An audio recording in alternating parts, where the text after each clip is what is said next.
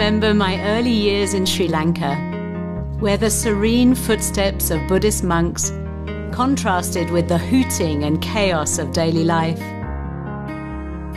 After 20 years in the UK, I chose to live in southern Africa, and it was there, on a cow dung floor in the Marico, that I reconnected with the sanctuary of stillness. I found what I had always sensed, the inner freedom offered by ancient wisdom traditions.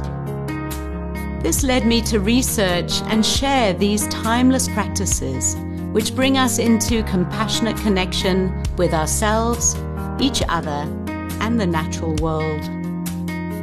Having lived in places where inequality is visible and visceral, my first book explored how to cultivate mindful awareness and compassion for social engagement.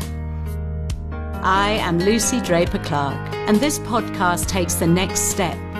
Conversations with others who have committed to the inner work required for outward impact. We discuss how to live the way we'd like the world to be by building communities of compassion and care.